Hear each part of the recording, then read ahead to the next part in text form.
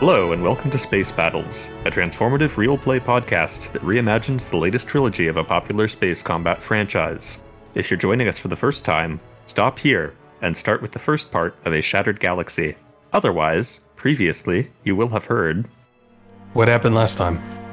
We ended up on the planet with my baby brother and my Uncle Luke. Yeah, Synect Ray, the secret planet that the Jedi Temple is hidden on. I went home. Yeah. Is essentially what happened. Before that, we were in the mine still, and found some loot. Yeah, Various looting items.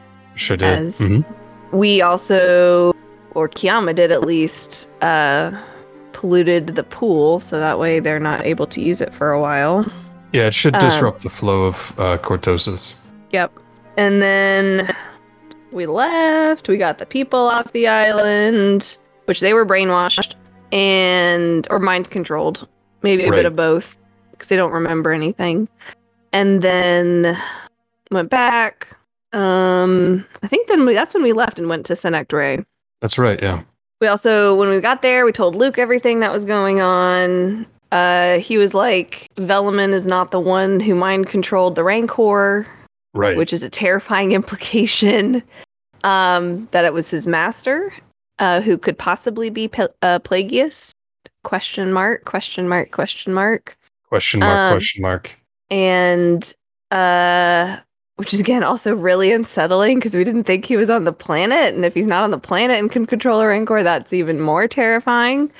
I think it's good, actually. Good for me, anyway. Narrative tension is the apt word. What else? Xi is getting very paranoid because they no longer trust pretty much anyone. Oh, yeah. No, he's absolutely. back, because he went back to neutral. Yeah, but G still very much so does not trust anyone. Anytime there is a thing that can control a Rancor, there's a thing that can control anyone. So from a metagame standpoint, Kevin is pretty confident that none of you are secretly working with Brian and Evil, but G, from an in-game standpoint, highly distrustful. Oh, Kiyama's like... anyone can just be a vessel of Plagueis. Yeah, Kiyama's like not having a great time with the way people were describing their mind control process. She's doing some compartmentalizing of her own. She's not being like Marco in this sense. So, An Animorphs reference. An Animorphs reference for all of you guys out there. And so now you've returned. Yeah. Now you're in the temple on Synect Ray. This is very much I think a player-driven episode, at least to start. So I guess I'll just ask you guys. Here you are on this beautiful sort of continuous lagoon and shallow waterfall planet. Lots of past NPCs or friends or future friends are here. What would you like to do? So I did say at the end of the last game that Kiyama, during like the flights and stuff with Ronus, and then also with some of this downtime, would want to try and work on learning how to do that dream vision thing. Yeah, I don't know if it's possible, but that's one thing. So from a mechanical standpoint, that's like a capstone ability for your sense force tree. Okay, that's good to know. So what you can do to sort of represent that studying with both Ronus and holocrons and things like that over the next couple of days is you can spend some of your ding-dang XP on the sense power. Good to know. I will work on that. I'll practice. Practice feeling people's feelings and so on. Yeah, it's not going great considering how she's personally feeling at this moment in time. Well, She's if you on that, but if you can feel other people's feelings, then you can ignore your own. It's very exciting. That's why we engage with fiction, right? Not to call out everybody in the world listening right now. Listen, why'd you gotta do that, Brian? Yeah. Yeah, I still think it's something she will practice working on, but I feel like right now, especially the reason why she hasn't worked on sensing a whole lot and bringing that skill back is because of the difficulty with feelings. And it is easier when sensing other people's emotions, but to get better at it, you kind of have to work at it and be better at sensing emotions. And she's like, I want to hit something instead. I don't want to do this right now. So, woman after my own heart. It's a great coping mechanism. So you are at least going to be spending some of your time in study and meditation. What do other people want to do while they are here? I think part of Xi's time is going to be somewhat similar, but rather than talking about rather than any sort of dream sense, they're going to be way more focused on how do I make it so I'm not mind controlled. Got it. That's terrifying. There was also some information in the actual writings and the data files that they had recovered that they were interested in looking into as well. Yeah, definitely poring over Tenebrus's work, ideally involving whoever is the smartest person in the Jedi Temple, which I guess is Luke. Yeah, probably. I mean, he's definitely got the highest lore skill, but there's also several other sage-like people that you have interacted with. Bon is a Duros Jedi who you've probably spent some time with in the past. He's very knowledgeable and very powerful in a sagely way, similar to you. I'll definitely hit up Bon then. Okay. And then this is also just more of are there any youths that seem maybe not super sold on the Jedi way, but are not bad necessarily? Are you gonna corrupt some innocents? I'm not see, that's the thing, is when you pitch it as corrupt and innocent, it sounds bad. How are you doing, fellow kids? Would you like to join my cult? Yeah, I want to know if there's anyone who's this cult's cool. What other cults are out there? I want to plant some seeds. Gotcha. You want to use this as a recruiting ground because clearly they're already susceptible to cult logic. You just want them to join your cult instead. And it's a good weeder process. The Jedi are the organic chem of the Baron Doe. It's not necessarily super related to how they work, but it's a good process to figure out who can do the mental work required in the end. Got it. Okay. So then I think what'll have to happen is you'll need VC20's assistance with translating Tenebrus's work, since no one here is a BIM, and no one else speaks it. So you'll have to rely on the senator's protocol droid translation module, etc. And I'm sorry, BIM? Yeah, BIM. What is BIM? That is the species that Tenebrus was in life. I wrote down Bith, and I am just wrong. Then maybe I'm just wrong, and we're gonna have to cut this. Let's say I think it is Bith. I think it is Bith. It's 100% Bith, and I said the wrong thing. What is a BIM? What is a BIM? Hold on, I'm gonna. That's why I asked. Did we create a new Star Wars species? It's the larval form of a bimbo. It's a bimbo. Do we get to create now our own material for the Star Wars? No, the BIM is a different space battles species that was also in the Cantina bar. So I'm not wrong per se. I'm wrong, but I'm not right. I'm definitely not right. Anyway, the GM's never wrong. Everybody shut up. So translating Bith is going to be a task for VC20. So Senator, if you could give me an education roll, please. If you want to translate Tenebrous text. If you don't, now's the time to say so. Okay. I'm happy to. I think it will give Xi some peace of mind. Okay, great. So 1 success and 1 threat. So I'm going to charge you some strain. This is a stressful thing to read. It does not delineate the process, but the writings and texts make it very clear that the mind control is almost a secondary function. The primary function of the ability is to extend life. It's more about body snatching than anything else. So within the text, Tenebris talks about sort of a recognition that those who are deeply mired in the dark side on death can't join with the living force. They've sort of renounced certain elements of that tradition, and the parts of the force that they've embraced keep them from living on in that way. Essentially, if you're Sith, you don't get to be a force ghost.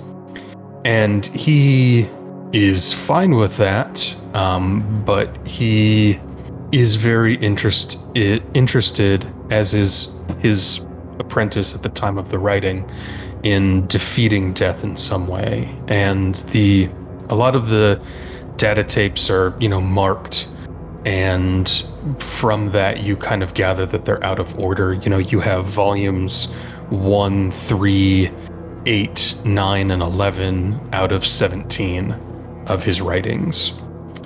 But what is contained within is essentially a description of different paths that they've tried to go down for life extension. Learning heal very intensely, learning protect very intensely. And what it boils down to is that he realizes that the soul is transferable. There's a way to seize and live on in a body. And that's kind of where the writing on it ends. But there is an appendum that, sort of almost like a theoretical musing that perhaps, more than one body can be infused with the wielder's life at the same time. But it also notes that would degrade the individual, that would lead to a reduction in overall efficacy. And now, thanks to the Senator's efforts, that's all available in BASIC and Aurebesh in a much more stable format than data tapes and longhand writing. And in any of this, did it reference any way that you could not do this? Like, I assume they're Sith. I assume they tried it on this sort of thing on each other, maybe? It doesn't reference the testing process or even how it's done. That looks like it is in the missing or destroyed volumes. But there's references to what's referred to, whatever it is that they do to transfer their soul and mind to a different body. Right. Wow. To everyone, I'm definitely going to verbalize it very heavily and make sure everyone is aware that we're dealing with full-on body snatchers. Or Animorphs references. So does that... So Kiama, on hearing this, so does that mean when you say degrade if they spread themselves out over more than one being, I guess I'm wondering, did Tenebris die from having all of the people that he was controlling blow themselves up? Make me a lore roll, Kiama. G, you can also make this lore roll. And G is also just gonna say, I don't know that we truly know that Tenebris is dead. Oh, look at that lore roll! Yeah! So a triumph and 2 successes for G and 3 successes for Kiama. So the implication of the degradation, damn, I'm spitting bars tonight. The implication of the degradation is that they're not at full power. Spreading themselves across 2 bodies is a subtractive process. You don't wind up with 2 people half as strong. You wind up with 2 people less than half as strong. So to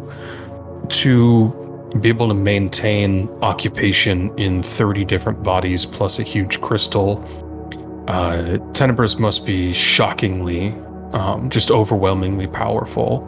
And then it occurs to you he was inhabiting the Anothian crystal, which is force sensitive and also can serve as an amplifier of sorts. He was amplifying his own strength in order to maintain all of those things by inhabiting that huge Anothian crystal, and still probably was not at full strength when you fought him. You fought some, spread across multiple bodies version of him. I mean, unless he was also somewhere else, you probably destroyed him. But also the crazy bombing at the end was an upsetting thing to do and would have been, very literally suicidal if he were not someplace else. Yeah.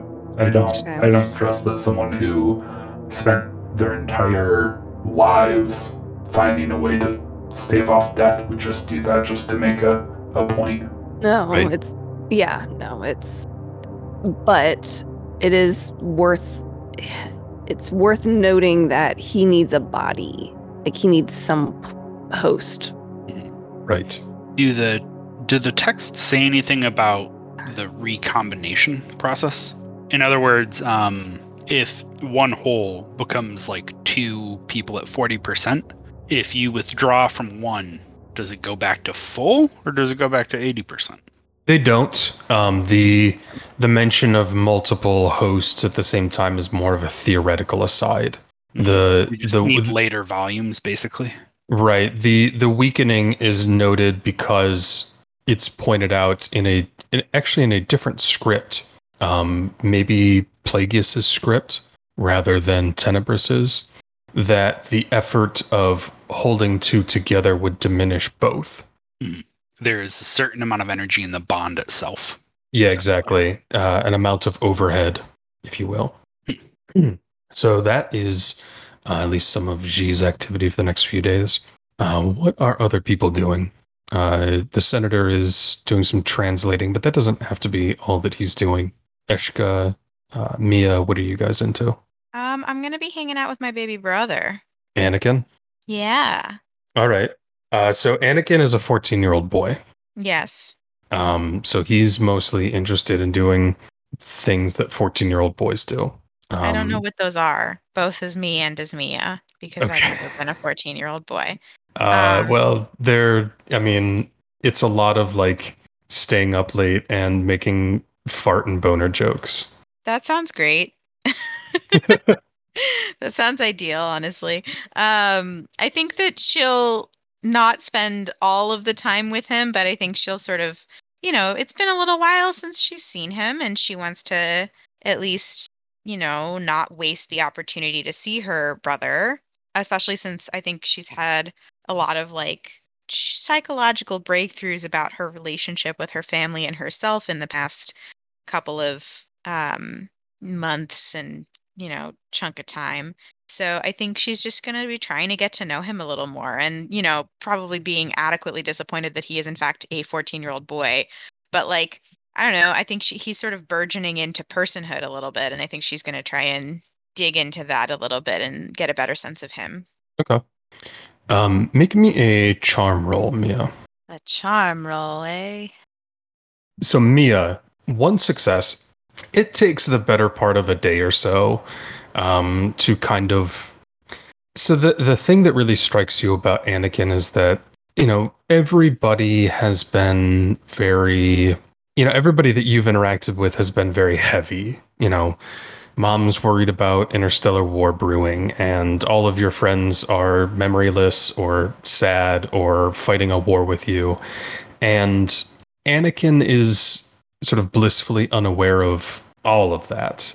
He's 14 and he has magic powers and he can throw rocks with his mind. And I love him. He's a sweet himbo. Yeah, well, I mean, he's sort of callous. You find yourself over like the day or so kind of getting irritated because he's just not taking anything seriously. Yeah, exactly. To him, the stakes are super, super low. He's just like, oh, my sister's here. That's kind of fun. Like, hey, do you want to see me throw this rock with my mind really far? And Mia's like, can we be a little more adult about things? And don't you want to like actually be training to fight Darth Velleman, that kind of thing? Right, and like he and his friends will spar with their training sabers, and invariably, 15 minutes into sparring, they'll just resort to sack tapping each other. Nice. Because they're 14-year-old boys. Because they're 14-year-old boys, and that's what you do. And, I mean, it might be a valid strategy on Velleman to an extent. Like, I think it would surprise him. Yeah, at the very least. God. But it wouldn't work super well if you ever, say, ran into another Sith witch. No, probably not. Or, somebody whose anatomy wasn't as close sister. to a human. Oh, well, we can't say all that. But there's so I'm gonna have to bleep so much out. But I think after a certain point, Mia's gonna sort of look over it because she's gonna go find Ronus and she's gonna ask him, "Were you like that at that age too?" Oh no, I was worse. She's just gonna look at him and be like, "How didn't I notice that?" I mean, you were younger than I was. You looked up to me.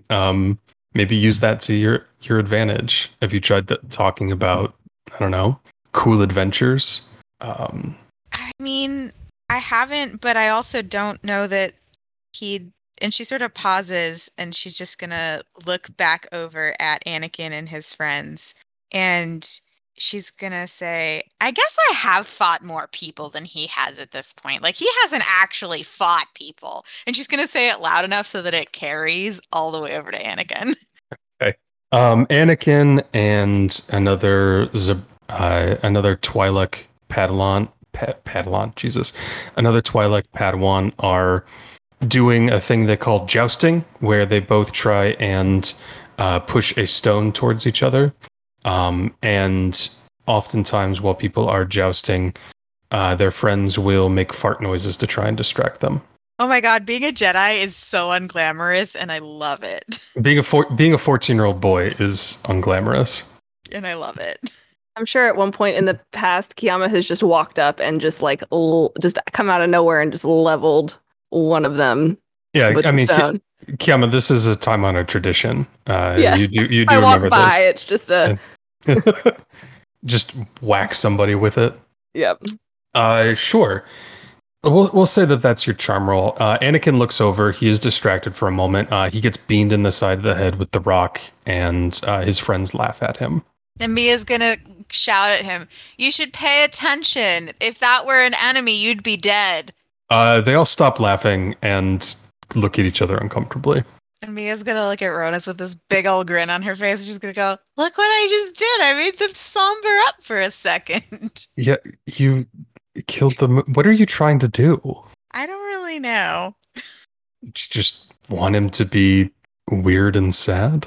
And I think she's gonna get serious for a second and look at Ronus and go, "I want him to take seriously what he has because I never got to take it seriously." You've always taken it seriously. You're always really preoccupied with what you were and weren't. Yeah. And he's going to be a Jedi, and he should take that seriously. I think Mia's going to look down, bite her lip, and then look back up at Ronus and just say, "It is something to take seriously, isn't it?" I mean, the way you take flying seriously? Those aren't the same things, though. They are, though. No, they're not.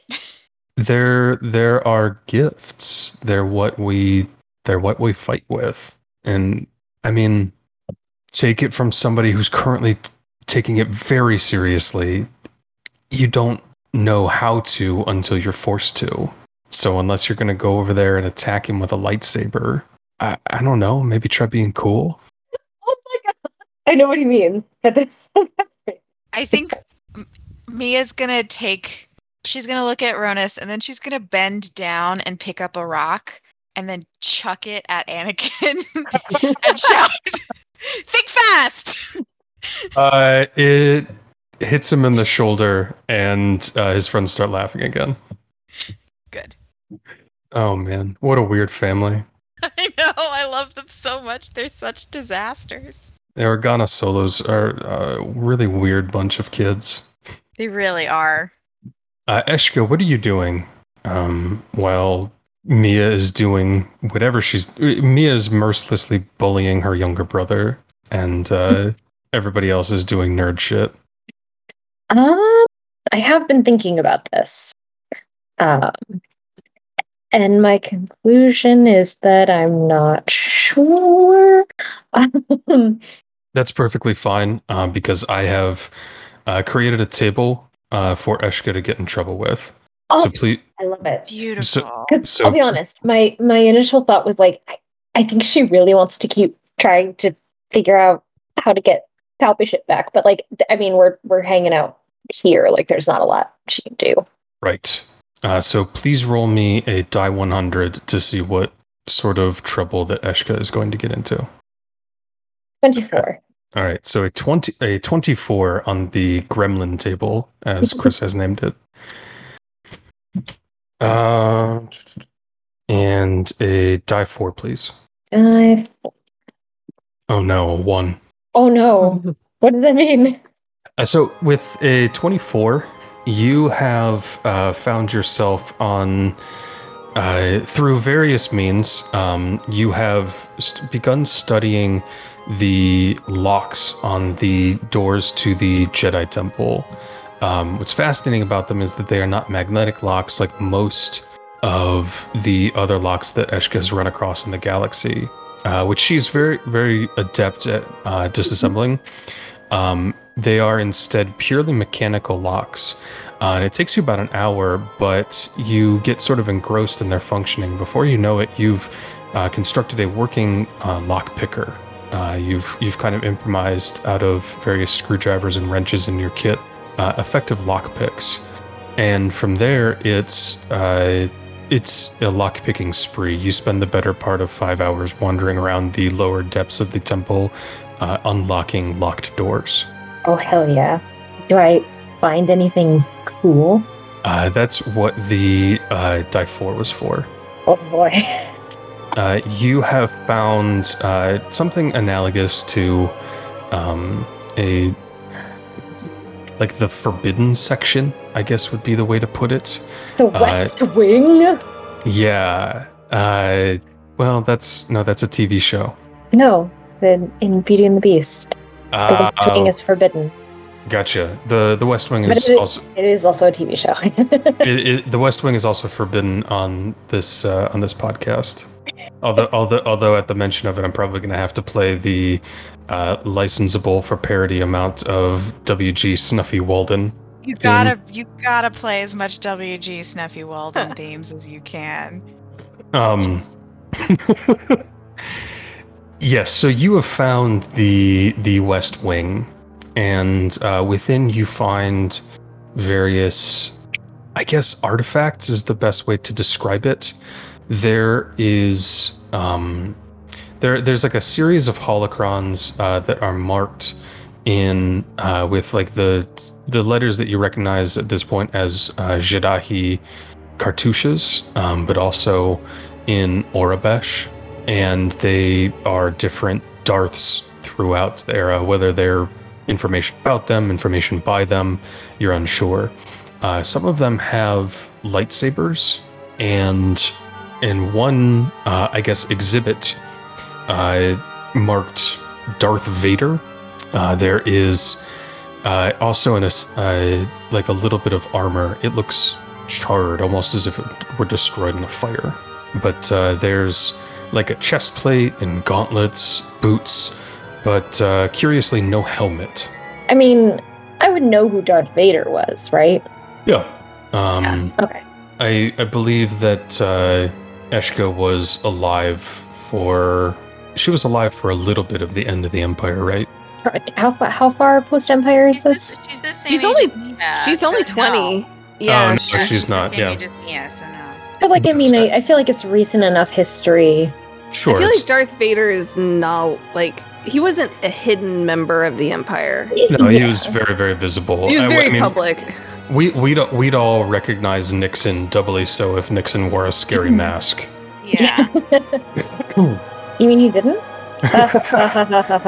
That was mostly a riff on like how there's his ass.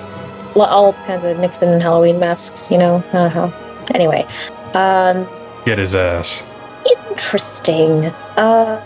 Why did they? I mean, I guess I could see why the Jedi might keep stuff like this, like, you know, knowledge of the way things could go. I guess that makes sense. It seems a little weird, but I mean, I'm not a Jedi. What do I know? I'm gonna spend a dark side point. Oh no! Oh no! Eshka, make me a discipline test. Oh no! I know what this is. Did y'all know that Eshka's a curious cat? I'll say, is this shiny? Shiny? Oh, it's so shiny. You can't help yourself.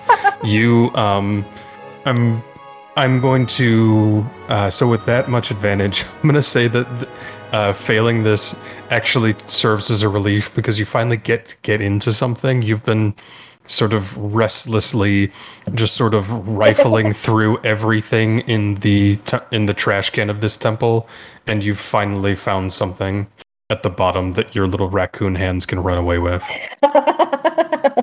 So you reach out and you are going to turn on the holocron about Vader. Oh no. Okay, cool. Time to learn things. I like knowing. He killed the cat and satisfaction brought it back. Yep, that's exactly it. So you are going to recover 2 strain.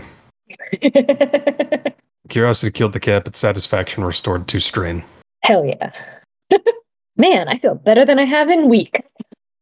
So the holocron is made by a third party, you think.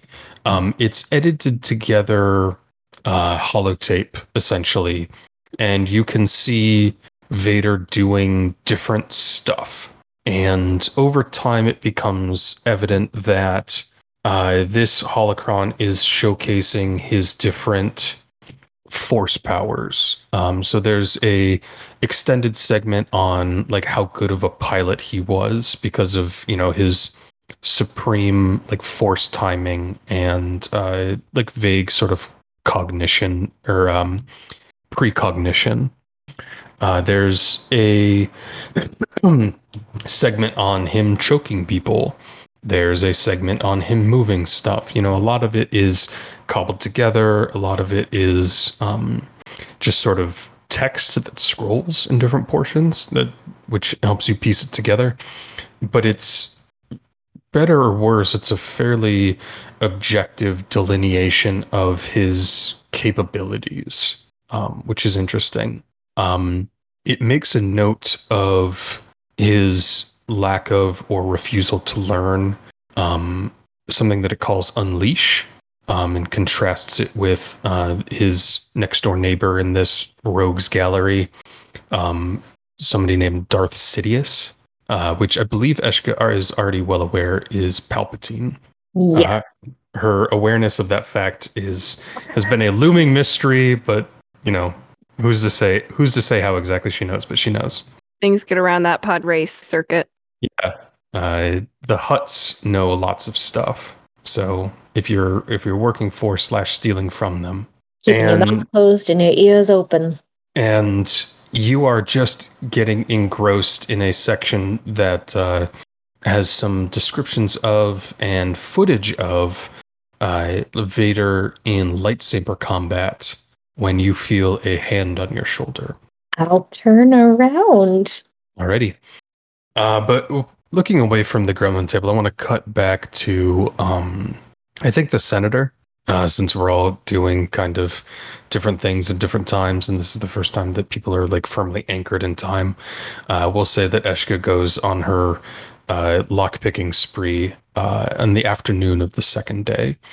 So at this point, Senator, you've translated all of the tenebrous writing, and the nerds are doing nerd shit all around it. So you have free moments, and is there anything in particular that you are interested in doing while here? I think that VC20 is mostly just going to try to be respectful.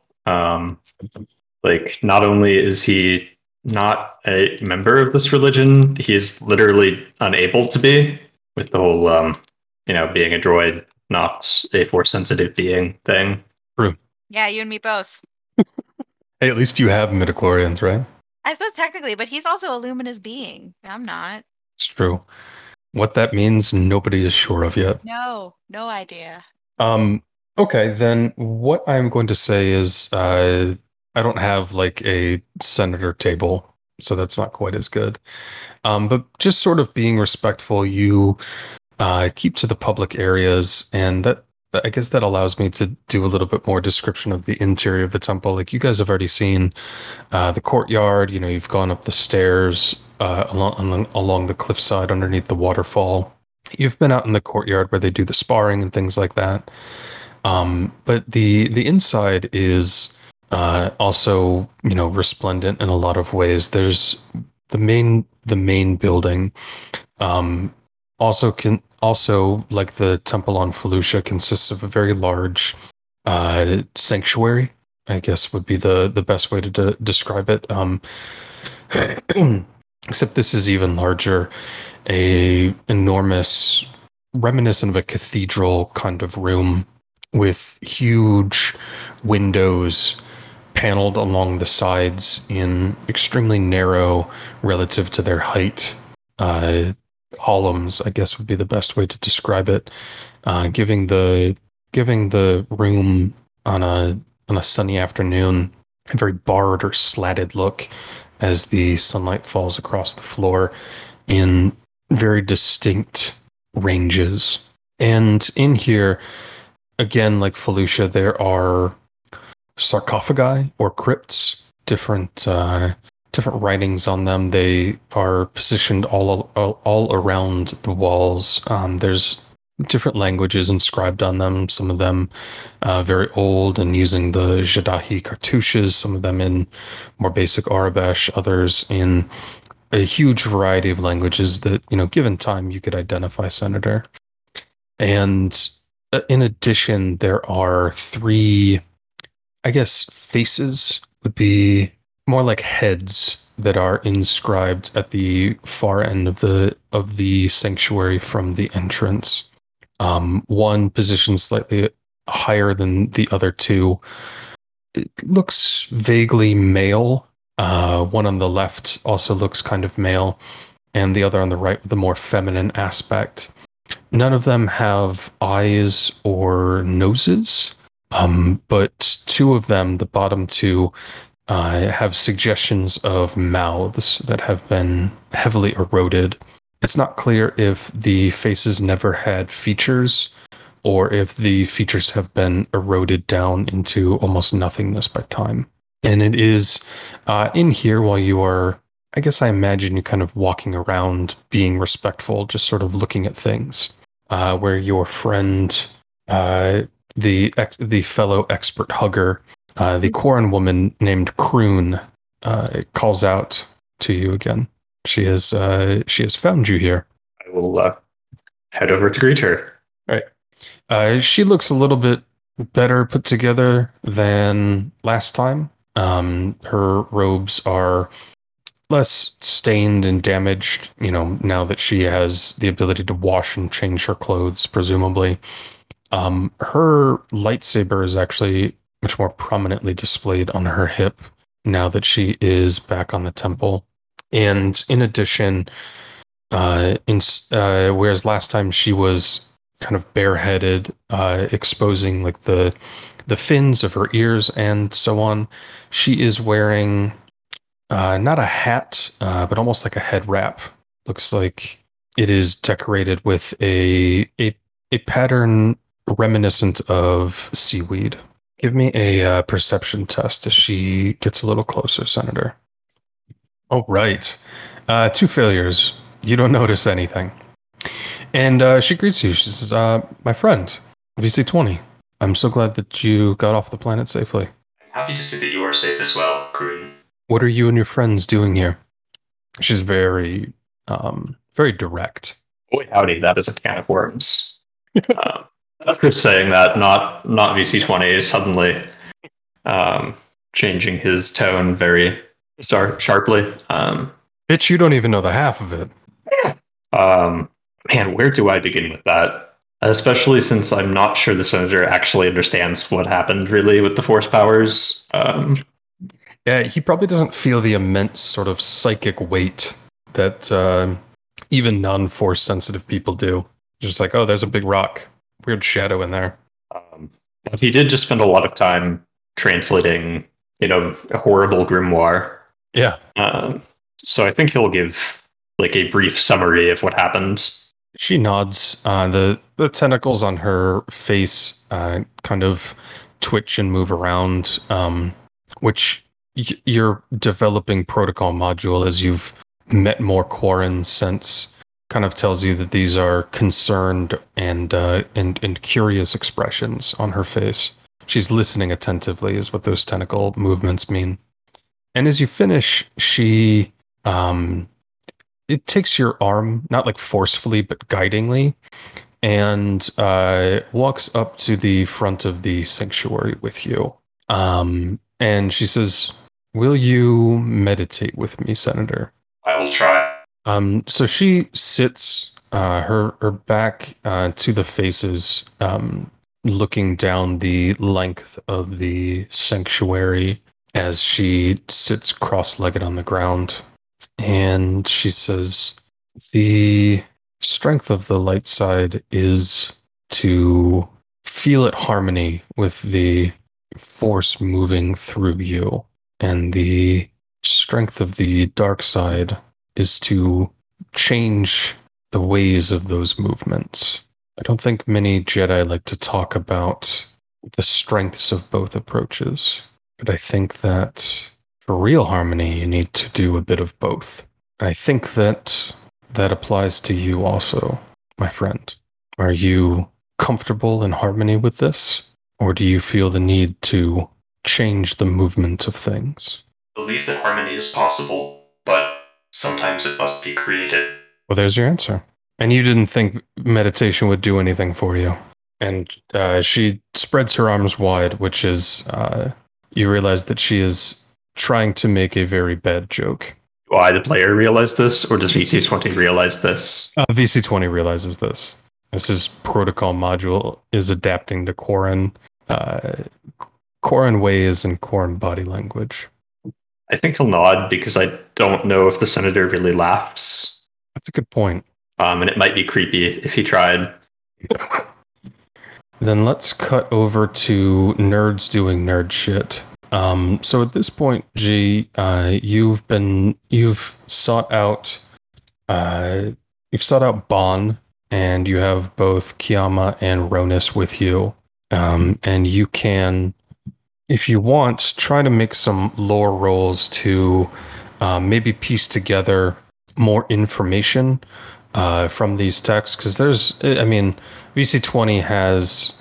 I'm not going to say that he was just sort of on automatic pilot, but he writes and creates very quickly, and it's easier to do that without storing all of the information in working memory.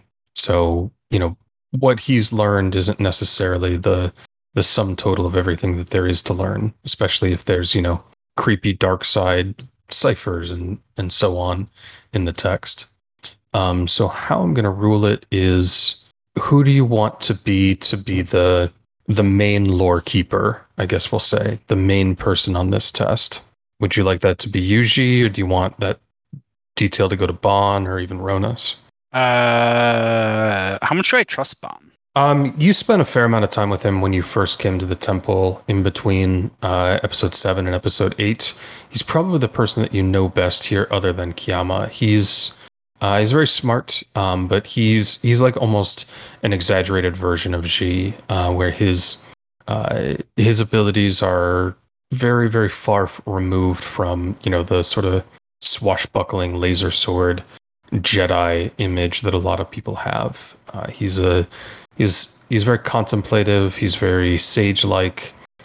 His main downfall is that he's very. He has a hard time communicating with people. He's kind of cryptic in that way. Okay. Well then, I'm gonna do it myself. Okay. I'm gonna use light side point and hopefully add myself a green. Okay. And Laurel?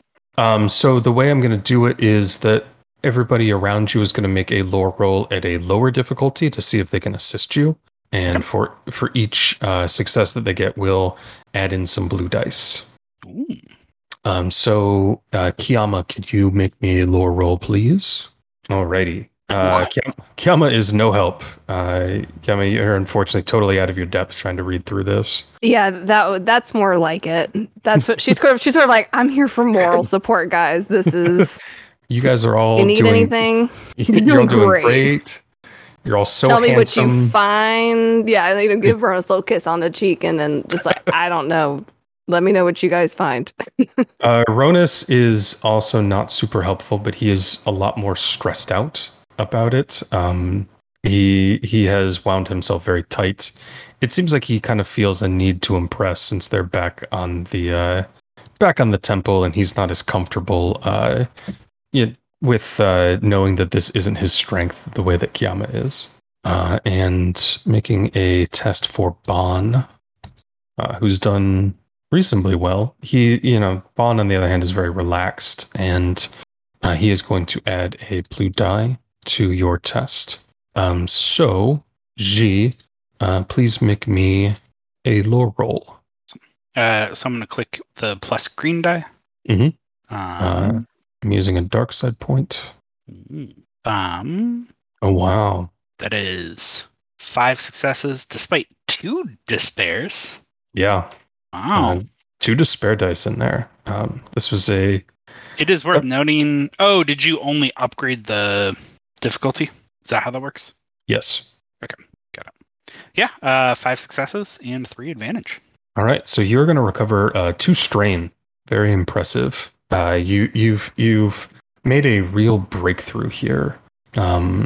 So you've realized that this mind control here is really like some sort of extended body snatching in the name of immortality. And for what it's worth, the text goes on at length. It's not even considered until well into the 11th volume that it could be done to a living person.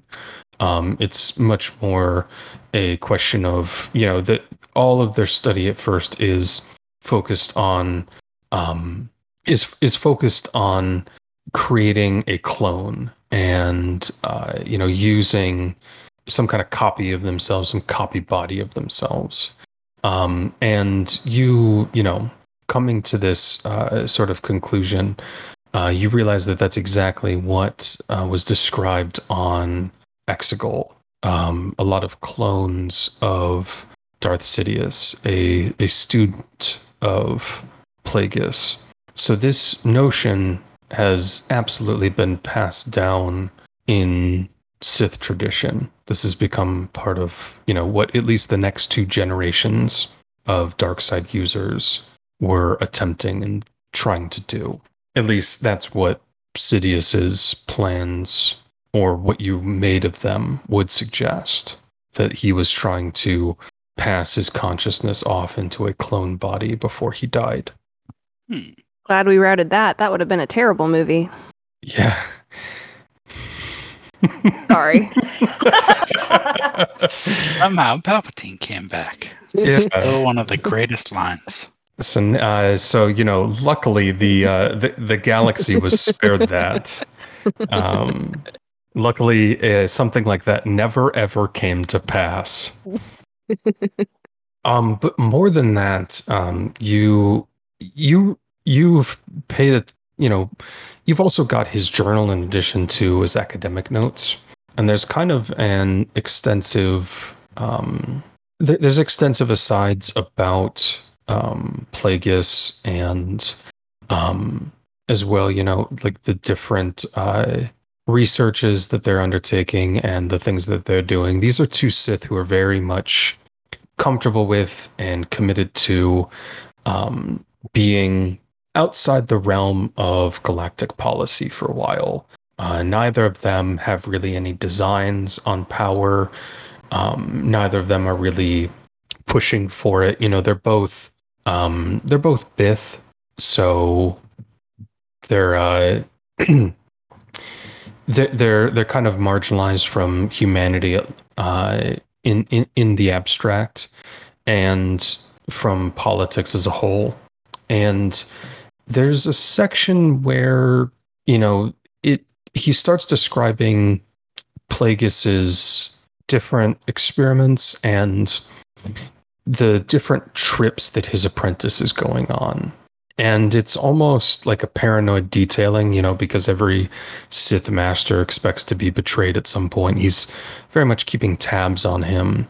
But some of the places pop out at you as, locations of potential interest, because they're, Force resident places, they're places you've heard of, and because, Plagueis went on at some point to make an apprentice of Sidious, also known as Palpatine. And so these locations that he's talking about in in the naming, in the description, you strangely see the bones of the development of the Empire that would consume the galaxy, the fall of democracy and the failure of leadership that would lead to fascism. And in the paranoid travelogue of this Sith master dead for potentially hundreds of years and kept alive in a crystal for who knows how much of it, you see, the events being put into motion that would eventually lead to the demise of your own tradition at the hand of the person 4 generations of teaching down from the person who wrote this journal. It's an eerie feeling, like seeing a ghost and seeing the future at the same time. Yeah, I think at this G's it's sort of the half in Marvel but half horrified vibe. Mm-hmm. It is an impressive feat of ultimately terror. Right. So the 3 locations that, there are 4 locations actually in all that stand out to you. Yep. So the first is pretty well known and pretty well documented. It's Anoth. At some point, Plagueis went there. The second location, which is just because you know a little bit about your galactic history, is Naboo. It's possible that on one of these trips is when Plagueis first met the person who would become Darth Sidious, who it is known was originally from Naboo. Yep. Second is known because you know it has importance to a party member. It is Agamar. Okay. And the fourth and final one, which catches your eye just because it's in a very remote planet, also in the direction of Anoth, but also very close to a galactic event of enormous importance, is a system called Treywyth. That's Trehwyth. Treywyth, which is the closest system to the Endor system, famous for being the system in which the Empire, at least in its most powerful form, met its end. Got it. Okay. And this is essentially the first time I've seen any reference to Treywyth being a place that mattered. Yeah. Okay. A lot of the other entries along these lines are Plagueis went to Coruscant again, claims he's getting supplies, but I'm not sure. Do I know what direction is Treywyth in? It is southwest of where you are. Sinict Ray, the system you're currently in, the home of the Jedi Temple, is very central in the galaxy. Southwest, you say? Mm-hmm. The coordinates are I-16, if you're looking on the map, which I can position you on right now. Is there any clue as to where on Treywyth they were going, or no? Just that they were going to Treywyth. He does not have that information. A lot of this is him being basically like a horrible boyfriend and reading through excuse me, the logs of Plagueis's hyperspace jumps. Got it. Time-wise, when was this?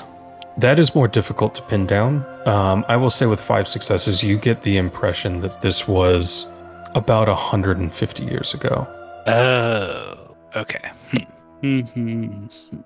At least for the Treywith trip. Some of the other ones are much more recent. Agamar would have been less than 100 years ago. Naboo certainly would have been 100 years ago. Maybe even as recently as 50 or 60. Got it. Okay. I would say that G's probably fixing on this Treywith bit and communicating all this to everyone else.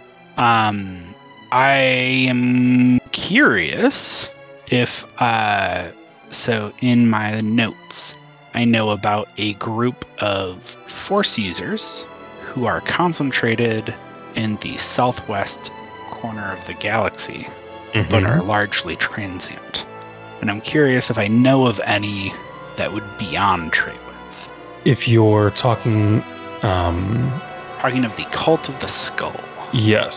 So it's very possible that that probably pings you your memories because Treywith is definitely a place that they pass through.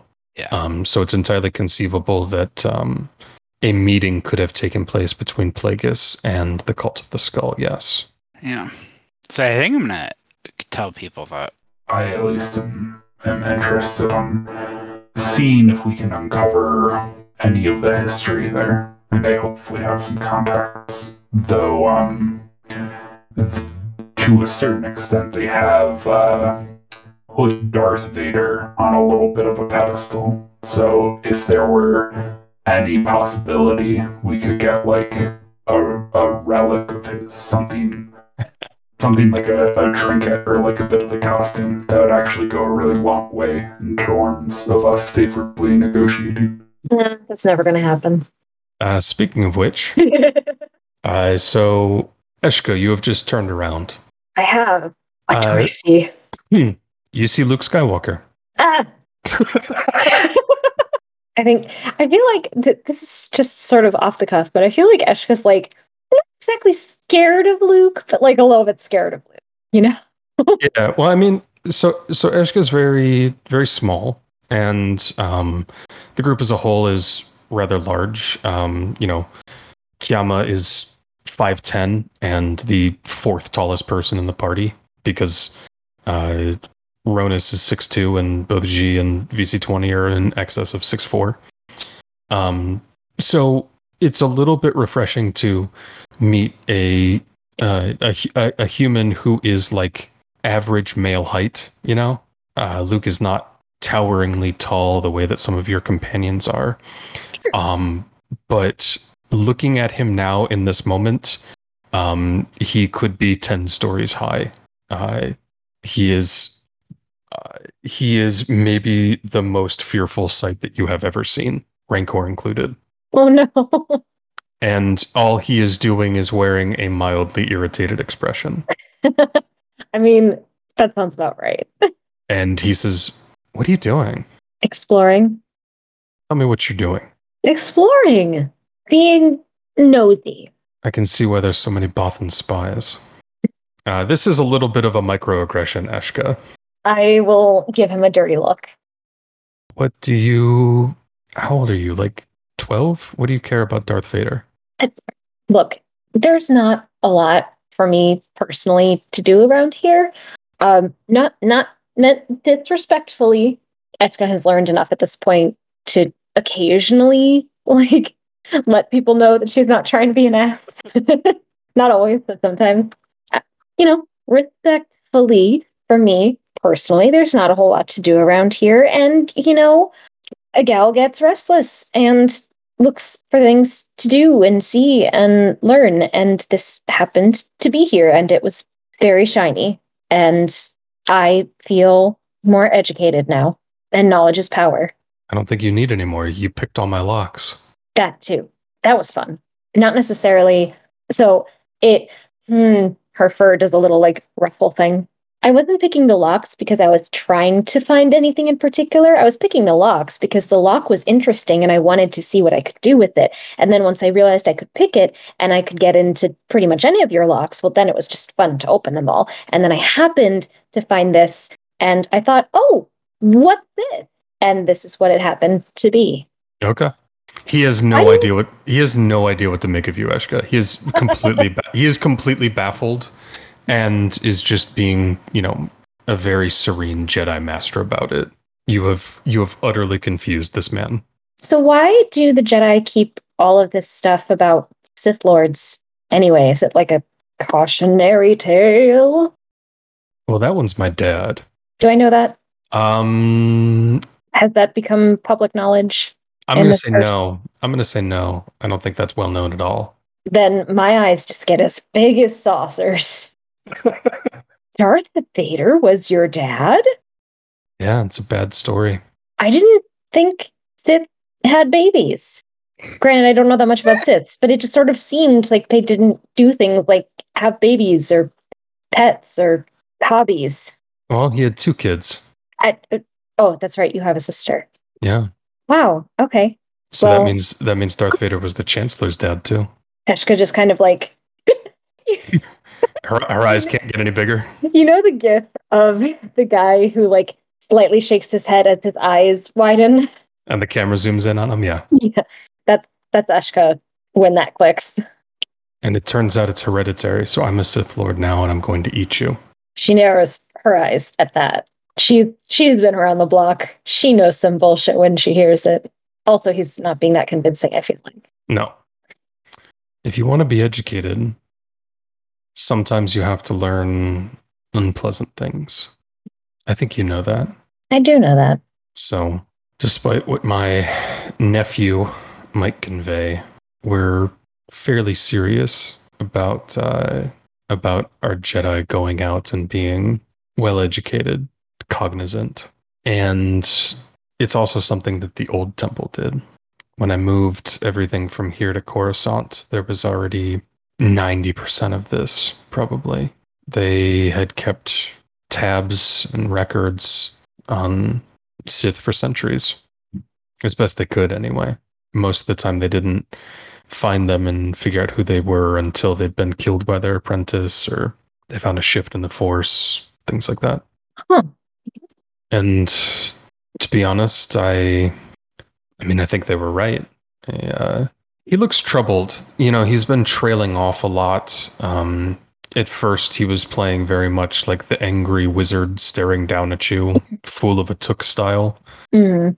And as the conversation has gone on, he's become increasingly not present with you, I guess would be the way to describe it, like lost in his own thought. Mm. And as he kind of trails off, he snaps back and he says, well, if you're here, you might as well.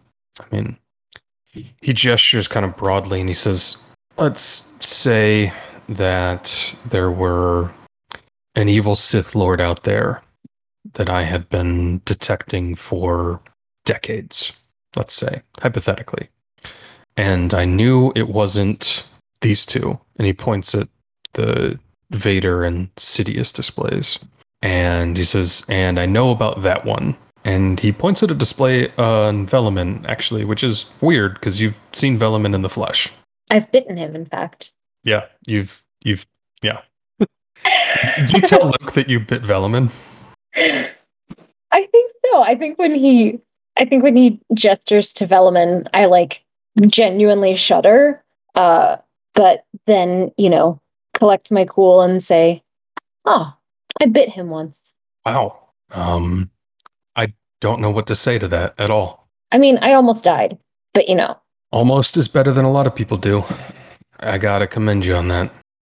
So I've been looking, and I'm thinking, process of elimination, that the person I've been looking for all this time has been Plagueis. Does that make sense to you? You and your friends found Tenebris, and it doesn't seem like he knew about Velleman at all. Everyone else is accounted for. So either it's someone deeper in history who somehow just eluded the record of all these Sith for all this time, or it's Plagueis, the person who trained the Emperor. I guess so. And Eshka, you kind of realize that this is how do I describe it? This is a very smart person who's very good at what they do, going to somebody who's an absolute novice just to get new eyes on it. He's almost like, hey, you don't know anything. I know everything and I can't figure it out. Maybe you knowing nothing will help me. Gotcha. And also, it seems like he is kind of trapped in a weird reverie. You give me a perception, actually, or give me a vigilance, Eshka, as you're spending time with this Jedi Master. Okay, wow. I'm vigilant. Triumph and 3 successes. So you 100% get the impression he is very wrapped up in this. He has spent a lot of time down here, and he is walking down the same chain of logic that he's gone down hundreds of times, trying to almost use you as a pattern interrupt.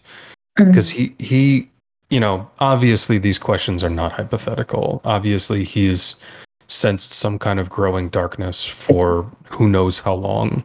And now that he is, faced with the reality of these things, he doesn't like what he's seeing.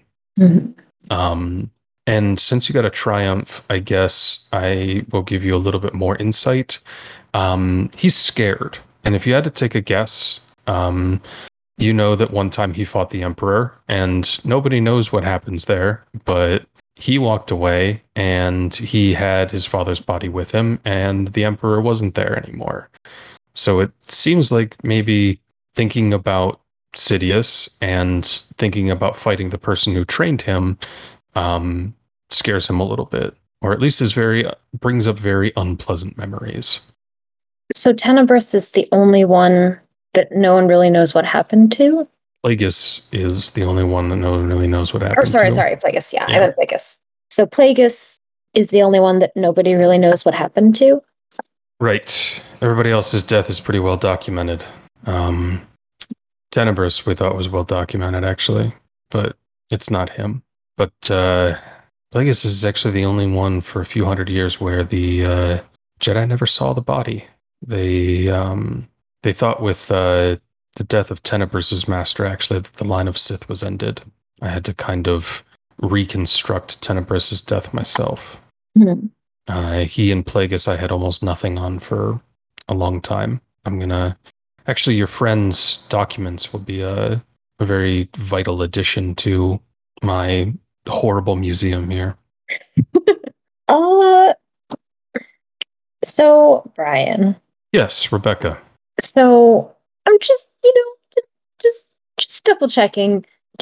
Palpy Ship is just a program that looks like Palpatine, right? Yeah. Mm-hmm. Okay. 100% correct. As far as you're on either that or he's like the best liar ever. You brought him around in a floppy disk. He he doesn't ever, call himself that.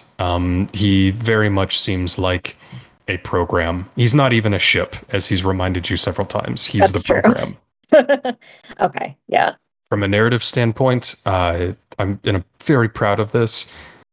Who and what Palpy Ship is so much more interesting than just the Emperor on a floppy disk. And I thought so, but I'm trying to help Luke out. See if I can think just trying to double check. Hey, we got something else. We got this program that used to look like the Emperor sometimes. We found it on the worst place in the universe. Okay, bye. Do you think maybe that's who you're looking for? That makes total sense, right? Yeah. But Kiama has told Luke about Exegol and the bodies they found there and everything, so he's apprised of that. At this, as you guys stand in silence for a little bit, like contemplating this as he poses this weird riddle to you that he's clearly mulled over quite a bit, and he gestures with one hand. He says, "All right, let's get out of here. I need to talk to your friends before it's time for everybody to be on their way again." Okay. Well, and if I I'll kind of finger guns at him. If I think of anything helpful, I will let you know. Or more likely, if I hear anything helpful, I will let you know. Or I'll let Kiama know and she'll let you know. That's also more likely. Or Mia. One of them. He like as you keep like kind of sputtering out more words, he like kind of waves his hands. He's like, "Thank you, Eshka. Thank you, Eshka. Okay." And not roughly, but gently, like steers you towards the exit of his, as he puts it, horrible museum. As nerd shit is winding down on the surface, and as VC20's meditation concludes, I will say that Mia, you have briefly managed to spend some actual quality time with Anakin after it seems like the key to getting teenage boys to like actually express feelings is hitting them hard enough. Yeah. And that is the case with Anakin. After you have just out and out hit him with a rock, he is more willing to talk to you like a person than like a I guess like someone to keep at arm's length is the way to describe it. Good. That's sort of what I wanted. Are you still kind of pushing you got to take everything seriously and take responsibility kind of angle on him? Oh, I think that I come out of it getting the sense that he is taking it seriously underneath all of the bullshit, which is what I wanted. Like, I wanted some sign that he was like not just fucking around with it, but he's allowed to fuck around with it as long as he's not just fucking around with it, is I think her line of it. Mm-hmm. So seeing that he is a real person, kind of sort of insofar as teenage boys are real people. Vaguely. Beneath all of that, I think she sort of just, starts checking in on how he's doing. Mostly what he says, he's like, basically the most revealing thing he says is like, I don't want to. Thinking about taking it seriously is really hard because Uncle Luke takes it seriously and he's way better than I'll ever be, and Ronus is Ronus, and I don't know, like it's just better to have fun and not worry about like whether I'm as good as they are.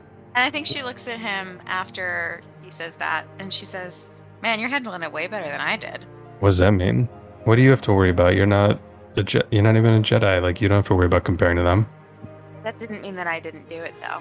Oh, well, that's dumb. You should stop doing that. I'm working on that. In fact, I've mostly succeeded at doing that. And she looks around and gives us a bit of a smile. It took me a while, though. Okay, that's good. Like, you can see that he is genuinely, like, he is feeling a positive emotion for you, and he has empathy. He just has no language to express it. He has no language, because he's a dumb baby. Yeah.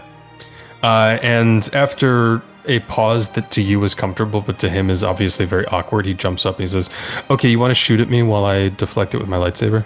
And she goes, "Sure, I'll shoot at you. Just promise me you'll actually deflect it, because I don't know how I'll explain it to Mom if you don't."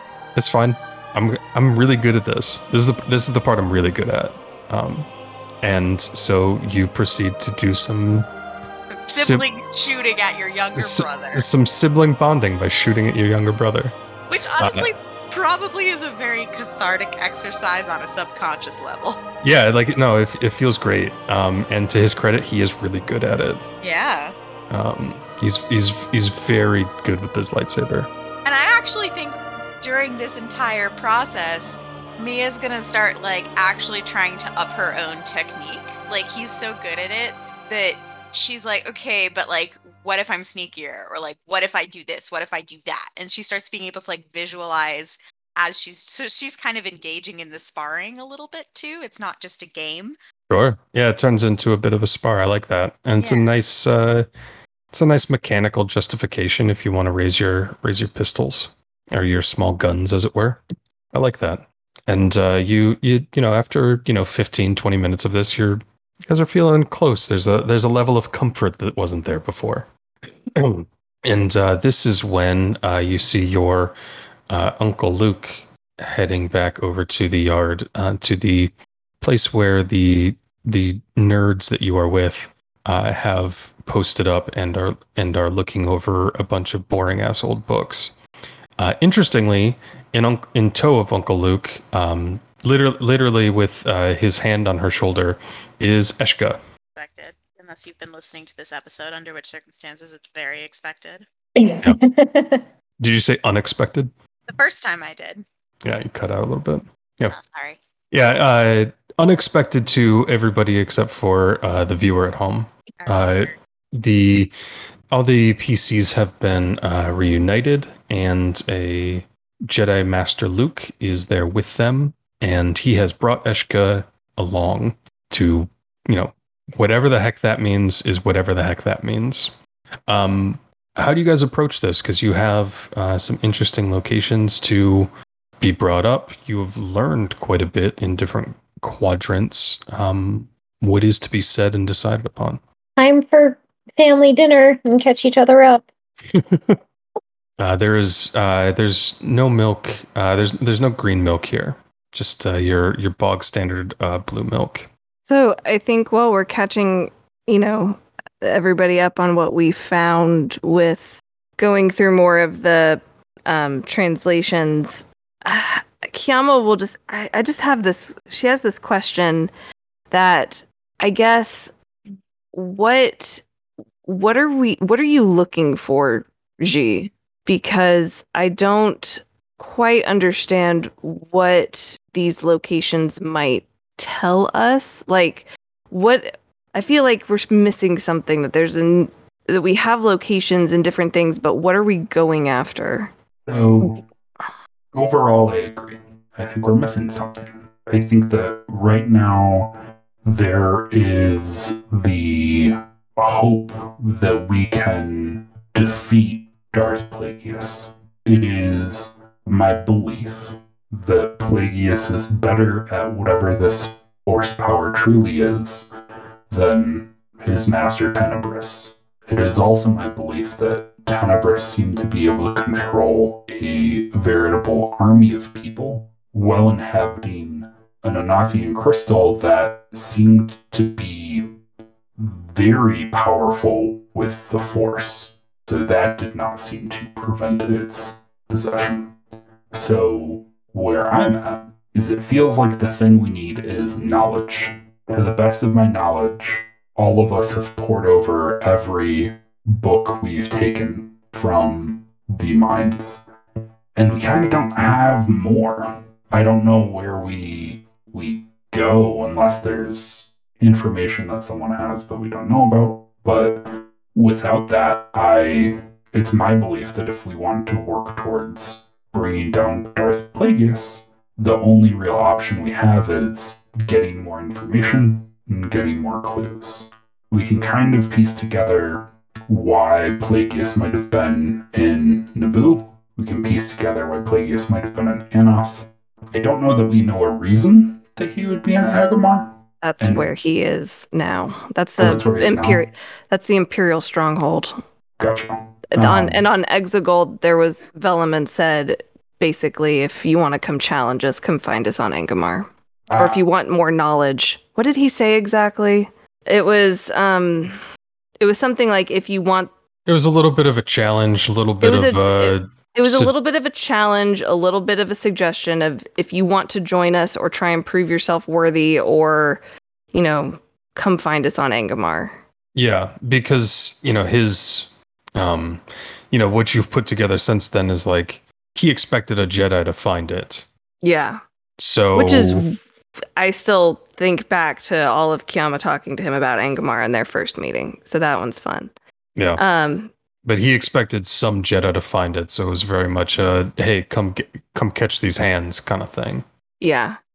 But that's probably, if we want to find him now, which I don't know if I necessarily think we're ready for, the road leads to Angmar. Exactly. So then we can either work towards advancing the Republic's position and hope to basically gain enough footholds that we feel like we can attack him on a larger political scale, or we can try and get more information. And the only place I know of with more information that isn't super, super immediately dangerous is Tridworth. And even that is honestly kind of a long shot. It is a place that he went 100 years ago. But there are some people there that are into the, let's just say they're more Sith than Jedi. And they tend to put that kind of person on a pedestal. So it's possible that they might know something. That's the only lead from my perspective. If anyone has a better one, I'm down. But that's all I can think of. The other maybe relevant piece of information that Luke actually brings up, and kind of an interested point when you guys are discussing these things. Your writings listed Darth Plagueis as a Bith, same as Tenebris. All the records suggest that he was a Mun, M-U-N-N, a core worlds race that's very adept at mathematics. Is it possible that even that record is from him leaping around bodies? Is that an early example of his work? I have a question for Brian. Mm-hmm. During the 6 months, I know that with Kiama and her memory, she got most of her history back, but there was still that 6-month gap, which really hasn't had any return. And at the time, basically, they were like, oh, it was just trauma from the crash. It should come back. Was there any time during that would have had any sort of, she would have done any, or have there been any attempts for like force healing for those memories? No, there hasn't been, actually. You could talk to Bon about it while you were here. Okay. Now that, you remember who he is and everything. You could also take the time to like visit your childhood bedroom and do kinds of nostalgic things on the temple if you'd like. Oh yeah, she's definitely going to go back to her room and do, that. But with this conversation and the research that they've done and these sorts of questions, she's going to kind of just look to Bon and just be like, I need a favor. Speak. And she'll explain, he knows the situation with her memory and how she doesn't remember the 6 months. And she is just ignoring everybody else in the room and says, I want you to try and heal my mind to see if it's something that I can remember. Because I am very, very worried what might have happened in those 6 months. He doesn't respond, but he does. He just nods and he reaches out his hand. He's a little bit shorter than Kiama. So he reaches up somewhat and he grips your forehead, like with his thumb and pinky on each temple, and you can feel some kind of power flowing into you. And we are going to see how exactly that is going to manifest. Is there anything G can do to help in this situation? Is Bono like take a stem to enhance his intellect kind of person? He might be, yeah. Actually, you know what? You've hung out with him before. He will if the situation is dire enough. And by dire enough, I mean like he really wants to stay up through the night studying with you. Okay. So you can make him a stim if you want to. Yeah, I would love to. So can you give me a average, so 2 purple check? It's set up for you. All right. His intellect, I'm assuming that's what he uses for this bit, is now increased by 1. Okay, nice. Yeah, okay. All right, so let's roll some force dice for Bon. Oh, yeah. He's definitely going to be able to heal you. And then let's make a medicine test. So his intellect is just out and out increased by 1. Yep. Yeah, he basically gets another green die. Wow. Okay. Awesome. Then, all right. Okay. So what I will say then with 4 successes, you feel I mean, you feel great, Kiama. This is probably the best you felt physically in a couple months. Like, your muscles kind of relax, and like your bruises are all fixed up and everything.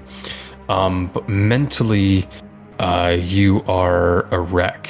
There is like a terrible kind of fear and anger and like a deep, deep sadness in you.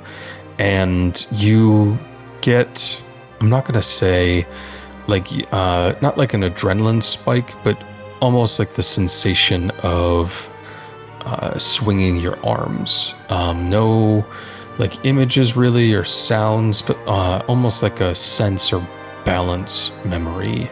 It kind of creeps into you, accompanied by that, that really intense emotional payload.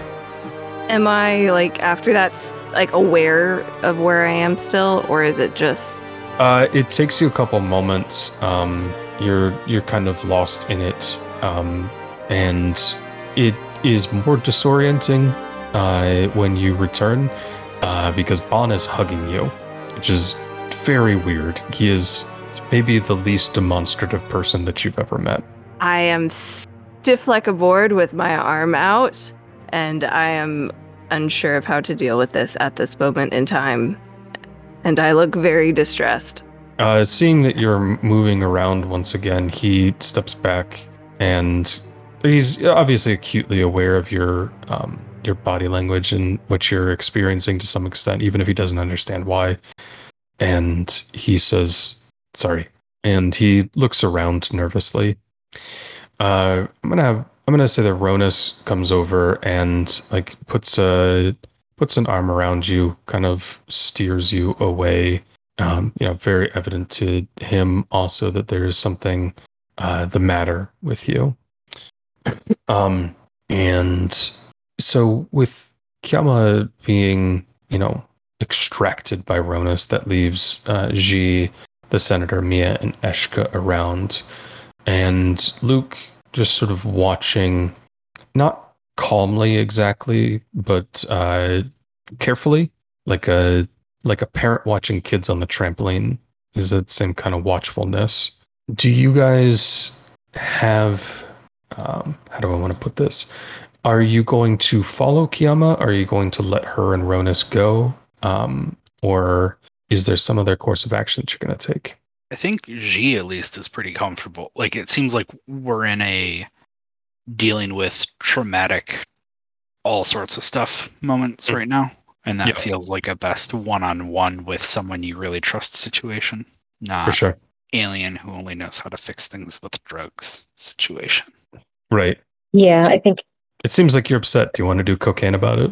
Yeah, like it is a coping method, but I think Ji is aware that it's not the best if you have other options. I think Eshka is definitely, concerned for Kiama and wants Kiama to be okay, but a combination of feels awkward enough and knows she'll just be awkward about it enough that she's like, I'm just gonna stay put. She's with Ronus. Ronus will take care of her. Yeah. Okay. Then I will say that, you guys discussed this for a little while longer. No, concrete decision can be made without Kiama there to finalize it. So eventually, you drift apart or start talking about smaller things. The last thing I do want to say before we wrap up for the night is that as the night draws to a close and your organics start to go to bed, VC20, you are approached once more by Kroon. She has a small, like, burlap bag in her hands, and she says, "I sense that you're going to be leaving us soon, and I wanted to give you something before you left." Thank you. So I will open the bag. Okay. So within, as you take the bag, she bows. Seems kind of ceremonial. Within there is a small sphere of something crystalline. It's smaller than a golf ball, but larger than a marble. And it's very, very clear, almost perfectly so, but with slight eddies and whorls of cloudiness within it. And she says, there's an oyster on my planet, a mollusk, I guess you'd say, that produces those. I think on other worlds they call them pearls. To us, they're gift seeds. They're given at some point in an important friendship to mark the occasion. Beautiful gift seed. Thank you. You have given me much to consider, Mechanical Man. Before I met you, I spent much of my time ignoring individuals like you, I'm sorry to say. And to be given a new perspective is a rare gift. So thank you. They're also, they're useful to an extent. I have one in my lightsaber, but I don't know if it will ever prove useful to you. So I'm glad that you think it is beautiful. I think he's going to look at the pearl for a moment, and then decide that this is the person he should ask again. Do you know what it means to be a luminous being? Yes. It's an old saying. It indicates she looks at a little bit of a loss for words, and she says, I suppose a soulfulness, you might say, a connectedness, it means one who is especially connected to the living force, the force that moves through us all. Why do you ask? I've been told that I am one. Oh, and she looks at you again. She says, "Oh, interesting. Perhaps the gift seed will be useful to you all. After all, Mechanical Man, perhaps you can make a lightsaber out of it." And she seems to only be half joking. She's kind of appraising you, and she says, "Who told you that you are a luminous being?" I'm trying to find a more eloquent way of saying a ghost in a cave. I am not sure, but it appeared to me in the form of an old dear friend. I see. I think that in a circumstance like this, you should keep trying to meditate, for one thing, and think about what it could mean to you. There's something, I think, that sets you apart from both persons like yourself and persons like me. It might be instructive, if nothing else, to think on what that might be. And the turtle nod. And she nods, and sort of the hallmark of VC20 and Kroon's relationship, which is pleasant silence, aka the worst thing to try and render in a podcast, once again kicks in before she smiles with her tentacles and bows once more, and she's going to leave you alone with your large translucent pearl called a gift seed. And I think that's a good place to end for the night. I love it! A luminous being is he. A luminous being is he.